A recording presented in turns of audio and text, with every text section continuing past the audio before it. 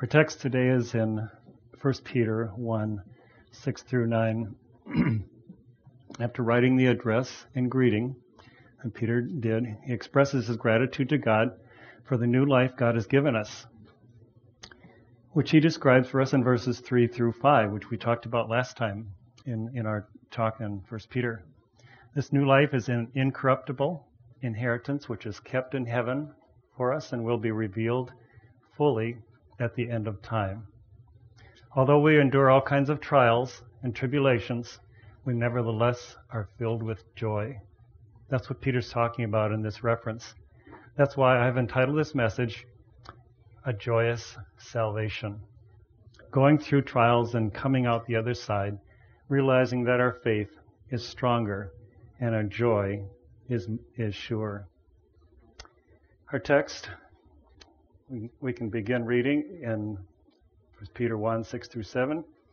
In this you greatly rejoice, even though now for a little while, if necessary, you have been distressed by various trials, so that the proof of your faith, being more precious than gold, which is perishable, even though tested by fire, may be found to result in praise and glory and honor at the revelation of Jesus Christ.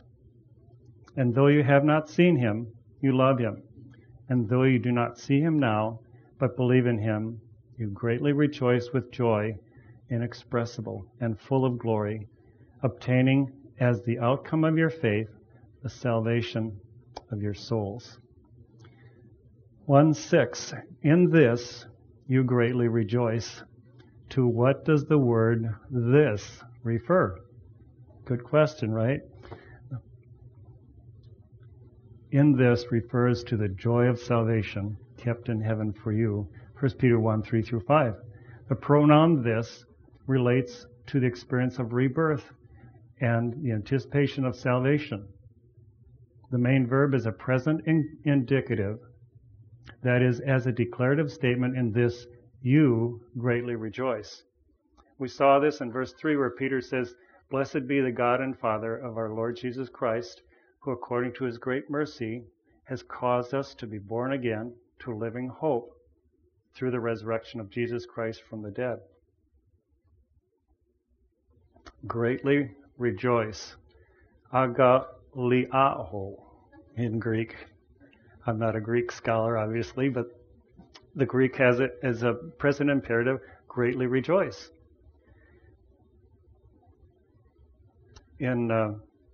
Joy is mentioned and is the main emphasis of this passage. It's used 183 times in 170 verses in the New American Standard Bible. So this is a word that the Holy Spirit wants to make you fully aware of. It's not something that's a minor issue. In his first epistle, Peter mentions joy 3 times. He does this to encourage his readers who are experiencing suffering and persecution. You greatly rejoice with joy inexpressible and full of glory. 1 Peter 4:13, the sufferings of this that they endure are insignificant when compared with the joy they will experience at the end of time.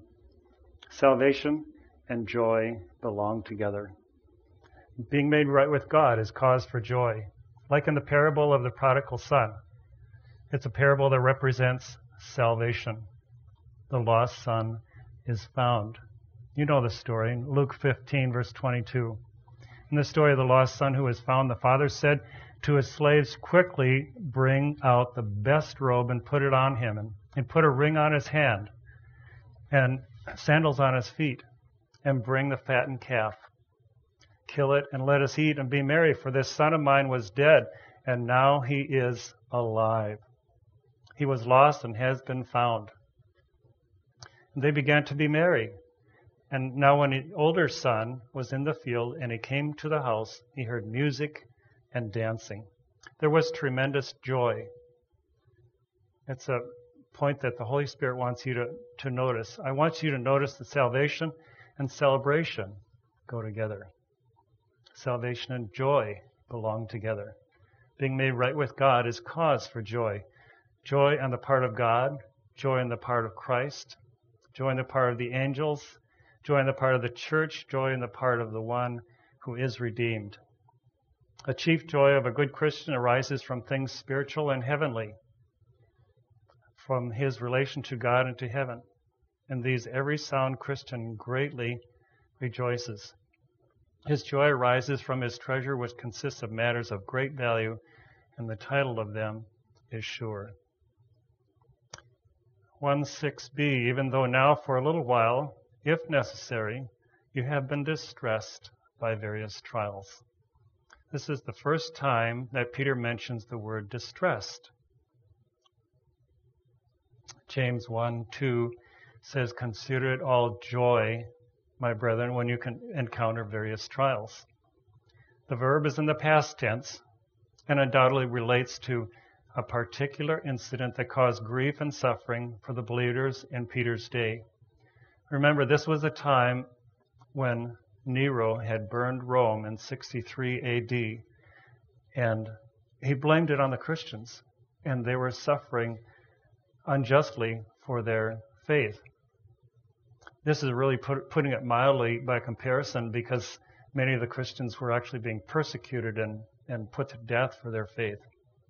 In our day, which is, as you know, changing moment by moment, it seems like, one of the latest survey, the persecution of Christians is now at the highest level in 2016 than was at the time when Jesus walked the earth, with an estimated 300,000 Christians a year in Muslim and communist countries being martyred for their faith.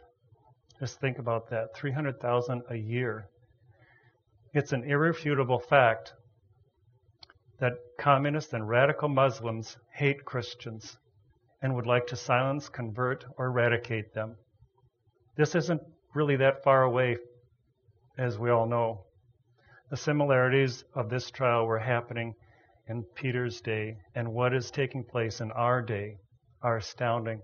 The Holy Spirit is fresh when he wrote the words of Scripture, and in our day as well.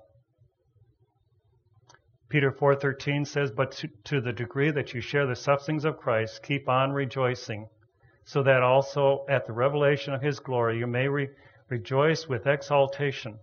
1 Peter 5:10, "After you have suffered for a little while," and our life here on earth is a little while, but in comparison to eternity, "the God of all grace, who called you to his eternal glory in Christ, will himself perfect, confirm, strengthen, and establish you." Although the exact time and duration of suffering are not known, this period of suffering is brief in relation to eternity. If necessary, Peter tells us that the unspoken conclusion is that our trials are necessary. The ordeal of suffering is necessary in accordance with God's purpose. Peter firmly believed in the reality of God's sovereign presence in the lives of his people. The trials which the believers experience come from God's hand. They're not just by our happenstance or by our flesh. These trials, in whatever form they appear, are ordained by God. Sometimes Christians imagine that trials and temptations are our present lot, and there's really nothing else that we can do about them. Peter here tells us that there is a if necessary, not only for the various trials, but also for being distress itself in the midst of the trial. God has a purpose not only for the trial, but also for the heavy grief and stress that we feel when we're in the middle of the trial. We need to turn our faith into trust. We need to turn our faith into trust. Trust is one of the main reasons for our trials. They force us, sometimes with no other option, to trust in God, which is what he is waiting for in the first place. If we'd only just get on the stick and come along with God's plan. He has a way of encouraging us to follow his will, even though we are timid in allowing the trials to come. Please, Lord, give me your blessing, but don't let me go through this trial. When we pray for his will to be done in our lives, he helps us follow his will in spite of ourselves. Thank you, Lord. Trials strengthen our weaknesses. Trusting is developed by testing. Therefore, we can say with Paul in 2 Corinthians 12:9, "Most gladly, therefore, I will rather boast about my weaknesses, so that the power of Christ may dwell in me." 1:7, "So that the proof of your faith, being more precious than gold, which is perishable, even though tested by fire." Gold is a standard. It is one of the most durable of all materials. It is a standard that we use to measure purity and wealth. It is a measure by which nations value their economic strength. There's no finer standard to define what is excellent. We measure the value of gold by comparing it to other things. Gold has value because it's rare and has a market. If any of those things decline, the value plunges. Gold is a good candidate for storing value because it is rare. It's not easily counterfeited, it's divisible, and it's portable. Contrast this with your favorite currency. Money can be printed up almost at will. Peter uses gold as a picture of comparison of the value of our faith. He points out that our faith is more precious than gold, which is perishable. There was no more important measure that he could compare to than gold, yet he called it perishable. Scripture says that gold will rust. That puts a different perspective on gold. If it eventually rusts, what value is it in comparison to our faith? Peter, or the Holy Spirit, is telling us in giant letters just how valuable our faith really is. It is priceless. Faith more precious than gold. God has a great and important purpose in testing our faith. Faith is tested to show that it is sincere faith or true faith. Faith is tested to show us the strength of our faith. James 5:3 says, "Your gold and your silver have rusted, and their rust will be a witness against you and will consume your flesh like fire." Faith tested by fire, like gold is tested, purified by fire.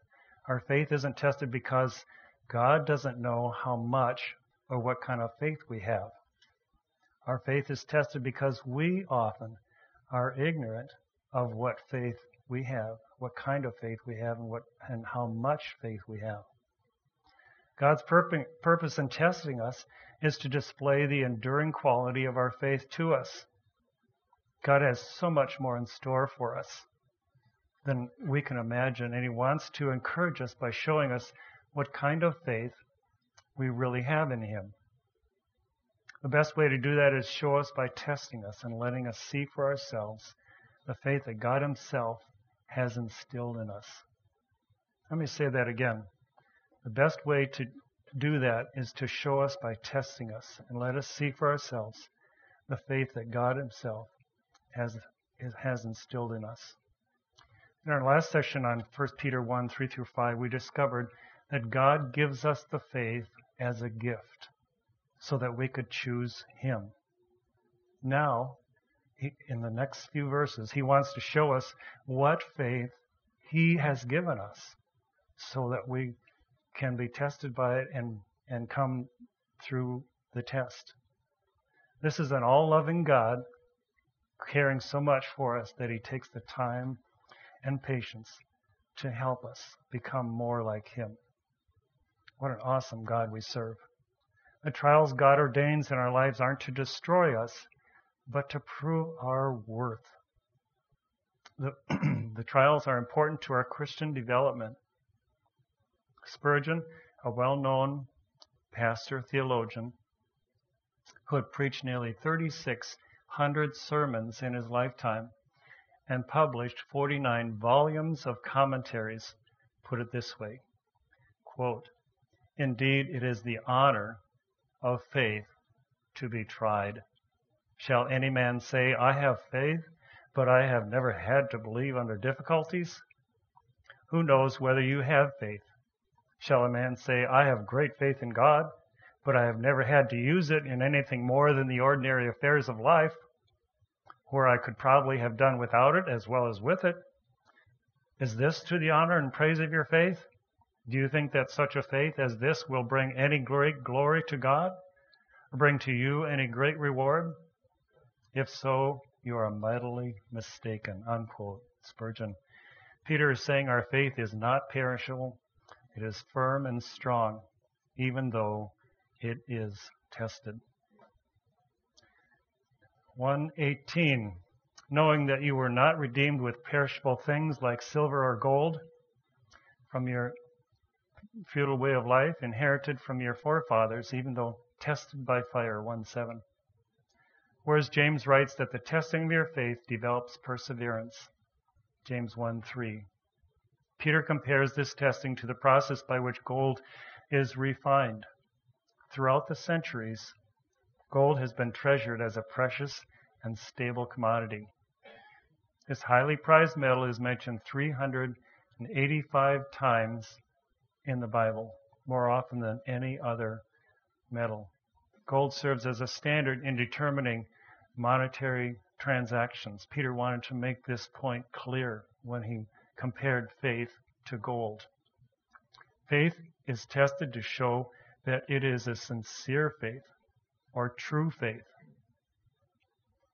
Faith is tested to show the strength of faith.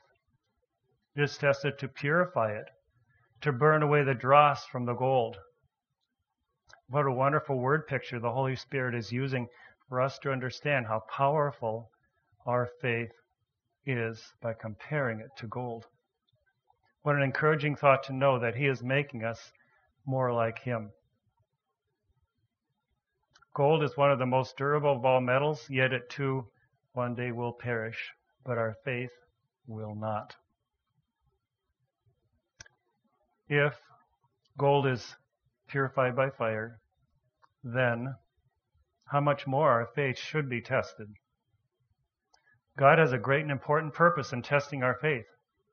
Faith is refined in the crucible of man's trials. Faith is God's gift to man. Faith excels gold because it originates where? Not on earth, but in heaven. It is a gift of God. Faith is everlasting.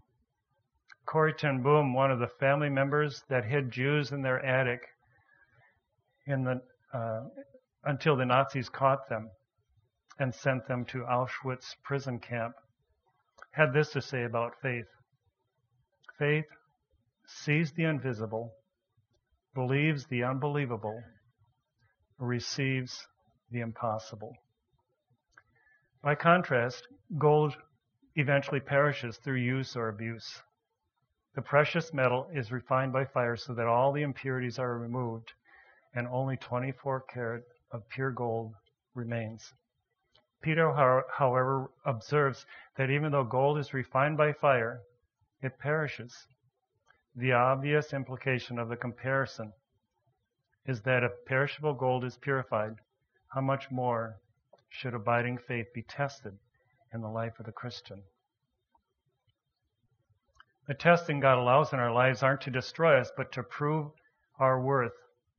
The testings are important to our Christian development.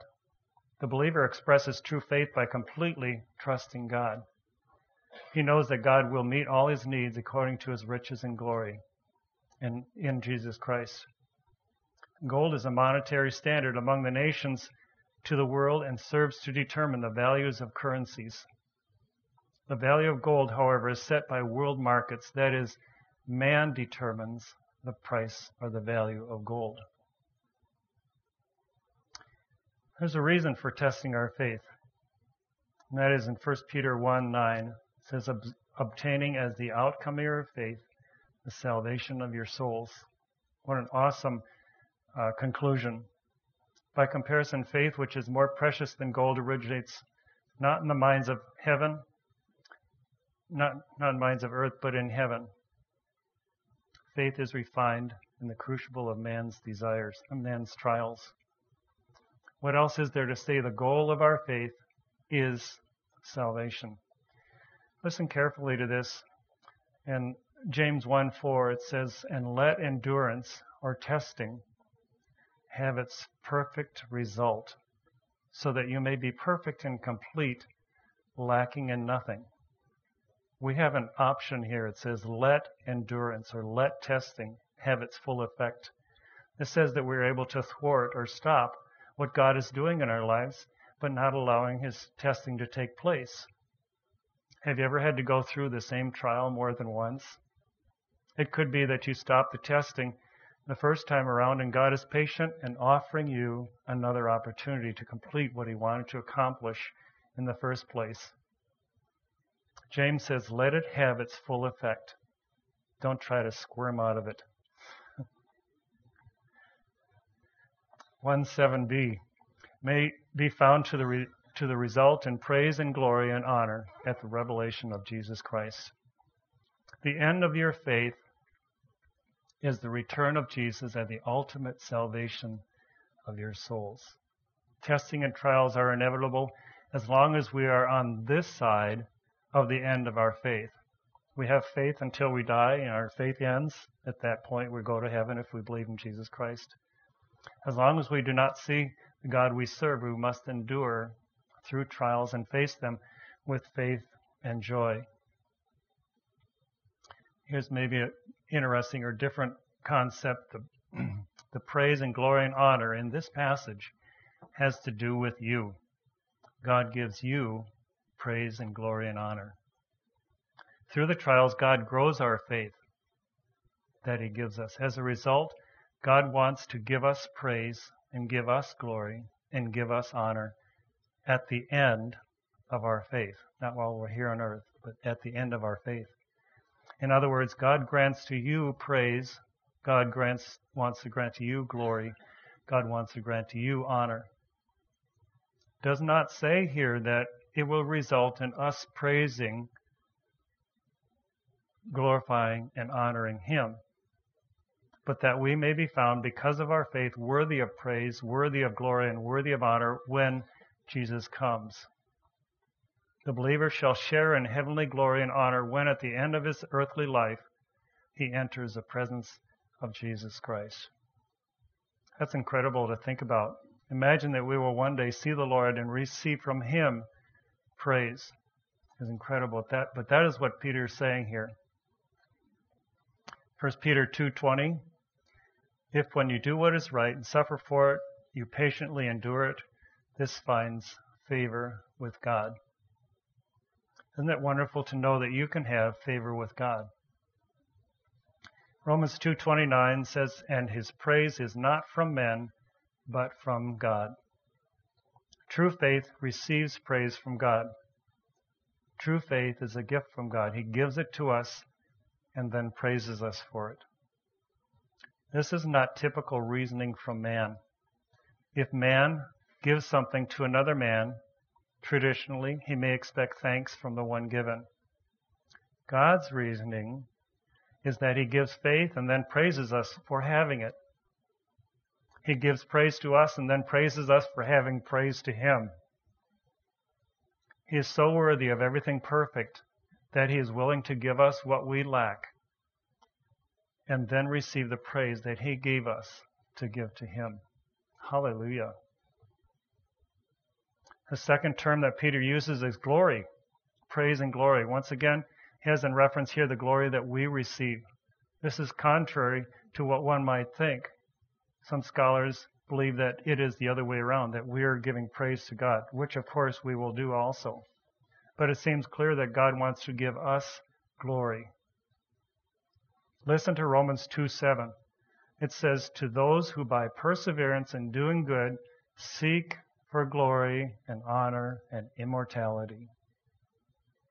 Implied, God will grant eternal life. In other words, he's talking about believers, and he says it is the pursuit of believers to seek glory and honor and immortality. And again, God's going to give us the glory. By persevering in God-glorifying deeds, they are aiming to obtain glory, honor, and immortality that is incorruptible and indestructible. If the first one, praise, means verbal commendation, this means perfection of person. God is not going to give us verbal commendation, not just going to give us verbal commendation. He's going to give us His glory. He's going to endow us with His glory. Jesus Christ, you remember it says in John 1:14, was God incarnate. And it says, we beheld His glory. The glory as of the only begotten of the Father, full of grace and truth. Jesus was God's glory incarnate. And the Bible says that when we see Him, we'll be like Him. So we'll possess the glory of God. So we will receive verbal commendation and perfection, eternal glorious perfection of person in Christ's likeness. The third word Peter uses is the word honor. What does he mean by that word? Probably rewards. We're not sure, but probably. If we sort through these words out, they may really be overlapping synonyms. But if we look for a unique meaning in each, the first is verbal commendation, the second is perfection of person, and the third is rewards, honor from God given to us because of our service rendered to Him. In 1 Peter 4:13, he says, to the degree that you share the sufferings of Christ, keep on rejoicing. I'm repeating this verse, but I think it's worth repeating, so that also at the revelation of His glory, you may rejoice with exaltation. Rejoice now that in your faithfulness and rejoicing here, you will be rewarded by a greater rejoicing at the revelation of Jesus Christ when He comes. In some sense, our eternal reward is connected to our faithfulness here. We're talking about reward now, not your place in heaven. Make a clear distinction. Your reward is somehow connected to our faithfulness here. We're headed for something, the end of verse 7, to be found in praise and glory and honor at the revelation of Jesus Christ. Our faith is designed to survive to the end. This is an amazing promise we can count on. What encouraging words that Peter wants to give us today. We have a faith that hopes, a faith that is unassailable, protected by divine power, a strength of faith that is only made stronger through trial. We have a proven, tested faith that finds its fulfillment in the purpose and plan of God in a union with the Lord Jesus Christ at His appearing. This goes right back to the reason we were saved in the beginning. We were chosen so that we would be brought to eternal glory. We see these promises in 1 Peter 1:4-5, to obtain an inheritance which is imperishable and undefiled and will not fade away, reserved in heaven for you who are protected by the power of God through faith for a salvation ready to be revealed in the last time. I'd love to talk about that subject all over again. It's so thrilling. You know what the Bible teaches about this, but we will be like Him. We'll have a body like His. We have a heavenly home. He's preparing a place for us. We're just passing through this world. We're not citizens here. Hallelujah. This momentary light affliction that we suffer is not to be compared with that glorious weight of glory that awaits us in His presence. God predetermined then that we would be brought to eternal glory. That is to say, salvation has three dimensions. There is the point at which you believe, there's a process by which you are kept, and there is a final salvation in which you are glorified. And when God predetermined to save you, He predetermined that all three would take place, not just some part of them. That's why in Romans 8:18, Paul says, I consider the sufferings of this present time not worthy to be compared with the glory that's to be revealed to us. Whatever we might suffer here, we rejoice because it shows us we have a real faith and strengthens that faith. And none of that suffering is to be compared with the glory that God has predetermined for us. Hallelujah. 1:8. Though you have not seen him, you love him. Though you do not see him now, but believe in him. Peter returns to the subjects of joy. Here's the climax of the experiential joy that results from faith. God accomplished salvation through the work of his Son, Jesus Christ. Peter saw the Lord in person. Notice that Peter uses the first person plural in verse 3, our Lord Jesus Christ. This statement indicates that Peter had personally seen Jesus. His readers did not, yet they believed in him. In verse 8, he employs a second person plural, though you have not seen him. And also notice the past tense, have not seen him. He contrasts the past tense with the present tense of the parallel statement. Even though you do not see him now, you believe in him. I love this grammar here. It points out a little bit more of what Peter's talking about. All these points imply that Peter had seen the Lord in person, that he is an eyewitness of Jesus' ministry. They also point out that the believers had not seen Jesus and yet believed. Later in the epistle, he explicitly calls himself a witness of Christ's suffering. Because of the time and distance, the recipients of Peter's letter had not seen Jesus, yet they believed in him. They loved him because of the gospel, just like you and I have the gospel. The apostle's warm heart overflowed as he spoke of the love and belief in Christ of those who, unlike himself, did not see Jesus. So there's a lot going on here in this message that Peter's talking about in these few short words. They're a living commentary on the beatitude Jesus spoke to Thomas. Blessed are those who have not seen and yet have believed, John 20. They love Jesus and put their trust in him even though they are unable to see him in this earthly life. Peter was celebrating their faith. He was saying, good for you guys. You're believing when I had Jesus to walk with myself.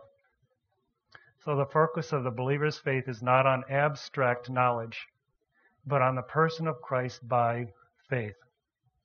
That's the point that Peter is making here that is so significant. We really do walk by faith and not by sight. And they had done well in the midst of their trial. Peter was humbled that they believed God without seeing him. Imagine an apostle being humbled by the other believers, but it was about faith.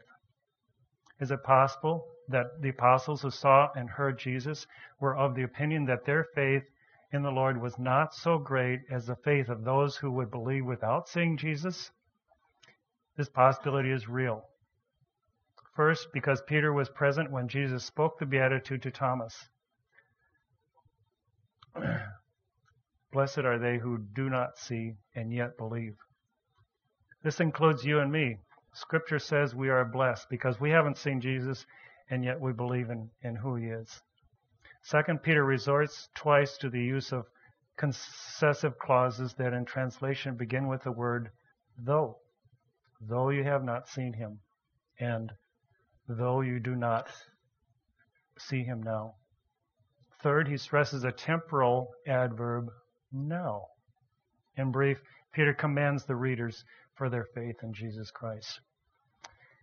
This is not my own creation, this diagram, but I thought it was a good way to illustrate the point. These two verses, 1 Peter 1, 8 and 9, depict parallelism and balance. To demonstrate the point, the parallel lines are in separate columns.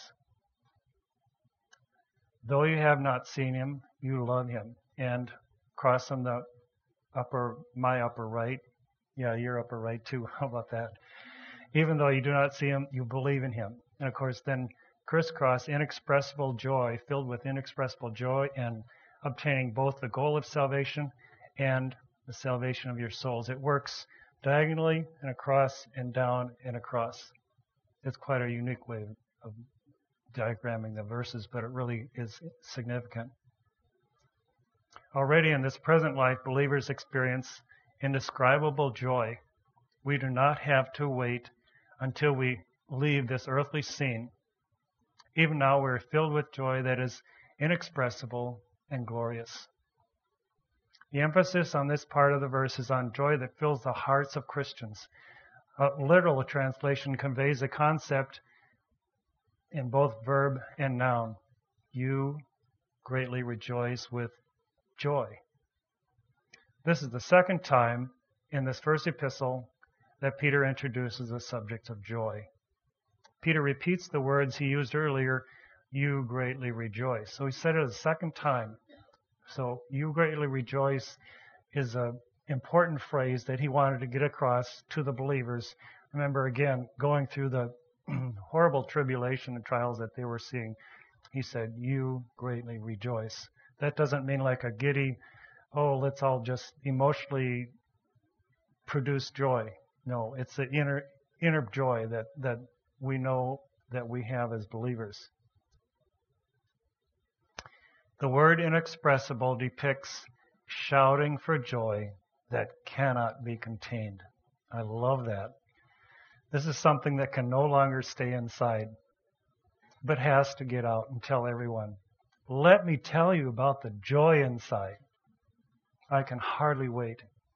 It's the way I feel, and many of you feel, when you're sharing your faith with an unbeliever.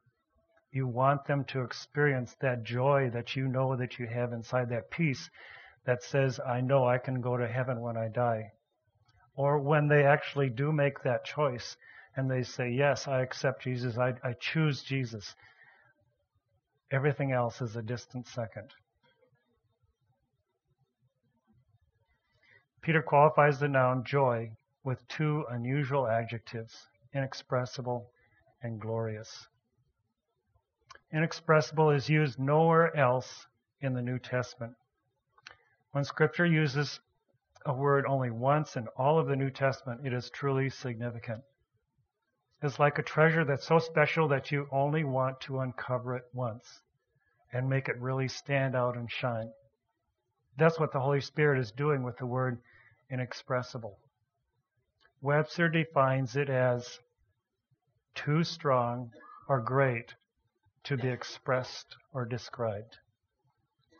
When you think about going to heaven when this life is over, there is a joy deep down that wants to shout or burst out loud. Imagine having that kind of joy in your life. Actually, I would imagine that many, or if not most of you, have that kind of joy if you know Jesus Christ as your personal Savior. You know it is there because there is a deep down satisfaction that can only come from knowing that Christ is in your life. In spite of the trials, turmoil, and tribulation that are happening on a daily basis in our lives, there is a calm peace that really does pass all understanding. It's difficult to express to anyone else who doesn't understand. It's a joy that supersedes everything else in this world. It truly is inexpressible. And the Holy Spirit is using that word to get across a powerful point that's in our lives. Joy is truly inexpressible when it's deep down inside and sure. Peter uses it to describe the activity of a person who possesses great joy. That person cannot express his joy in human terms. In fact, he copes not with only an inability, but an impossibility to convey the depth of his joy. You have unutterable happiness through believing, and you have the fullest, clearest, strongest evidence of eternal joy. Glory signifies that which continues to be glorified. So this is not just a one-time thing. It connotes the presence of heavenly glory that characterizes this particular joy. 2 Corinthians 3:10 says, "For indeed what had glory, in this case has no glory, because of the glory that surpasses it." Jesus Christ surpasses it and gives us that peace. It is full of glory, full of heaven. There is much of heaven and the future glory in the present joys of improved Christians. Their faith removes that causes of sorrow and affords the best reasons for joy. Obtaining 1:9, obtaining as the outcome of your faith the salvation of your souls. To obtain, from the Greek komizo, to obtain something that is due to a person. In this case, the word signifies that through the work of Christ, the believer obtains salvation. Already in this life, the Christian claims for himself the salvation Christ provides. 1 Corinthians 1:18 says, "For the word of the cross is foolishness to those who are perishing, but to us who are being saved, it is the power of God." Only through the work of Christ, the believer obtains salvation, as a result, joy. What do believers obtain? Peter gives them a direct answer. He tells them that they will obtain the goal of their faith, as the New International Version has it. The text actually says, the end of your faith. However, if we stop at this point, Peter's answer is deficient, for we need to know what the goal of faith is. Peter, however, completes the sentence by adding the explanatory phrase, the salvation of your souls. The salvation of your souls is the outcome of faith. Hallelujah. Scripture teaches that salvation belongs to us already in principle. We will have full possession when we are with Christ eternally. The wording of 1 Peter 1:9, the salvation of your souls, agrees with the teaching of numerous New Testament passages that our salvation in Christ affects our total life.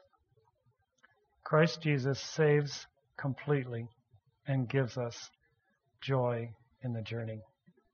Let's pray.